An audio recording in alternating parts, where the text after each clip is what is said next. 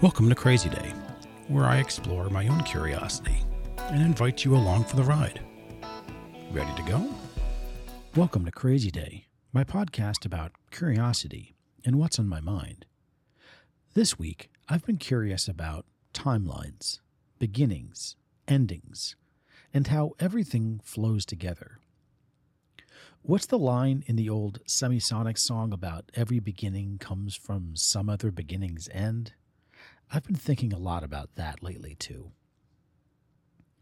In a recent conversation with a bunch of other guys, someone asked a great question I hadn't thought of before. They asked each of us about the different phases in our life so far and which one was our favorite. One guy split his life into phases based on his education and career.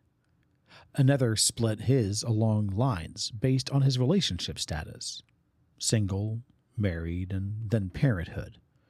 Certainly that's one that I can relate to, even as I approach what I might think of as a fourth one in that method, which is having grown-up kids living on their own. But when my turn came to share, I chose to split my life into 3 phases so far, framed in terms of traveling, or maybe a journey. Phase 1 was my childhood, feeling a bit like a ship floating on calm waters, with the wind starting to stir a bit towards the end. Smooth sailing for the most part.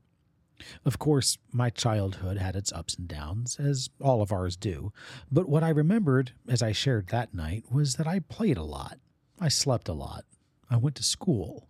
And until my later teen years, I rarely gave much thought to my future. It was largely one of ignorant bliss. Video games, friends, school, and not much else, really. Somewhere in my teens, I began to imagine what I wanted to do with my life. Where did I want to go, and what did I want to be? I remember having a lot of ideas, running the gamut from firefighter to astronaut to archaeologist. God, I really loved archaeology. But somewhere along the way I was taught and came to believe that there was a definite purpose for my life, a specific thing I was called or put here to do. I was taught that the worst thing that I could imagine was to get to the end of my life only to find out that God was disappointed that I hadn't done what he had put me here to do. But I was also taught that I was inherently flawed, incapable of any good on my own, with a propensity towards evil. And with that realization, my natural inclinations were placed in the shadow of that evil nature. Now, the next phase was what I call the wandering and seeking phase. It looked like being a sailboat on the water with the rudder up and the sails down.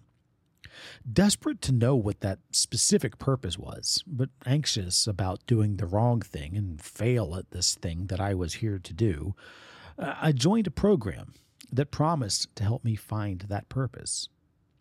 Yet, after dedicating 2 years of my life to the pursuit of it, I left without finding the clarity that I was promised.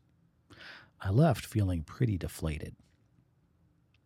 Perhaps my expectations were too high, or my drive too low, or countless other things that I could, no doubt, devote an entire podcast episode to. The end result, however, was the same. I stepped out into life with this rock-solid belief that I had a purpose, but I still didn't know what it was. I also knew that I couldn't trust my evil nature. You combine that with an unrecognized case of anxiety or fear of doing the wrong thing, and I found myself utterly paralyzed. Here I had been taught that the best future I could imagine was that my Maker would welcome me into his arms, saying, "Well done, my good and faithful servant." But this same Maker seemed unwilling to give this servant any commands that I could discern. And so I waited, perhaps out of fear, perhaps out of stubbornness, but I waited for those commands to come, that plan to be laid out for me to follow. Man, I would have followed those plans to the end of time, if only they had come in a way I could see, hear, or understand. But they didn't, at least not in a way that I recognized. Left without direction, I feel like I just kind of wandered for the next 20 years or so. Without anything guiding me, I went where the winds took me, just doing what seemed right or best in the moment.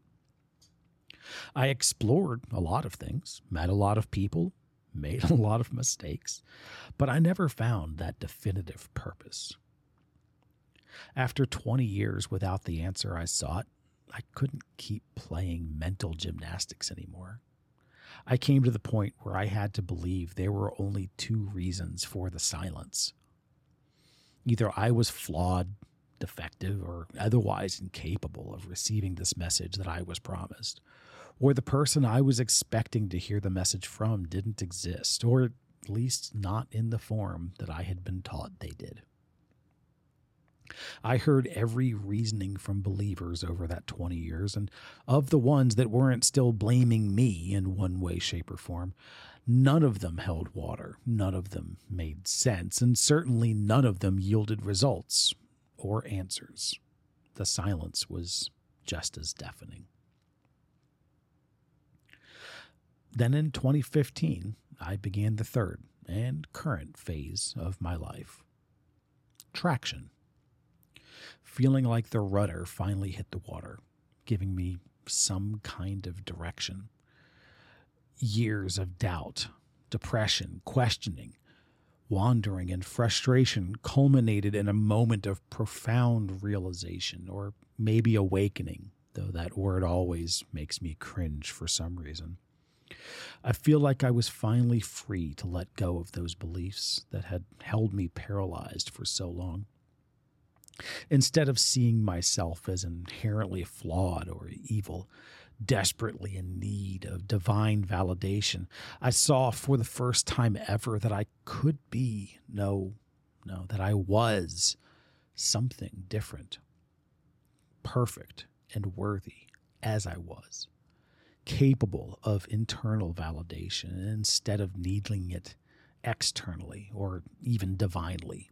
I was enough. Now, while this didn't make all of life's problems go away, of course, it did massively shift how I perceived them and perceived life itself. The deafening silence in response to the question, "What am I here to do?"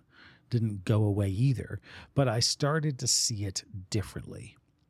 I shed the belief that I was inherently dark, evil, and therefore untrustworthy, and learned to listen to the voice inside, and even trust the wisdom that had been there all along. It's a long, hard, slow journey full of unpacking and unraveling years of lessons that I internalized and combined with my own unique makeup. But for once, I feel like there's friction under my feet and I'm actually moving forward. For once, I feel free. For once, I feel like myself, or at least closer to whoever that is. The destination isn't always crystal clear, but I no longer see that as a barrier to progress, but rather an invitation to adventure. So getting back to the second half of the original question then, which phase is my favorite? You might think that the third phase would be my answer, but really I can't say that that's true. Because while this is my current phase of life, I know that I wouldn't be here if it weren't for the previous two. And that being said, I know that this phase is setting up whatever I will eventually call phase 4. My life is on a continuum where each beginning starts from another's end. Each phase has played its part to get me here, and I am so grateful for where I am. So how about you? What phases would you separate your life into? Would you be able to find a favorite one? Or would you view them like I do? So that's it for this episode of Crazy Day. If you've made it to the end, well then thank you. If you know of someone who would like this episode, I'd appreciate it if you would share it with someone or even post it on your social media feed. If you haven't already done so, would you mind leaving my show a review or a rating if your podcast player allows for it? Regardless of what you do, though, I love you all so much, and I'll see you on the next episode of Crazy Day.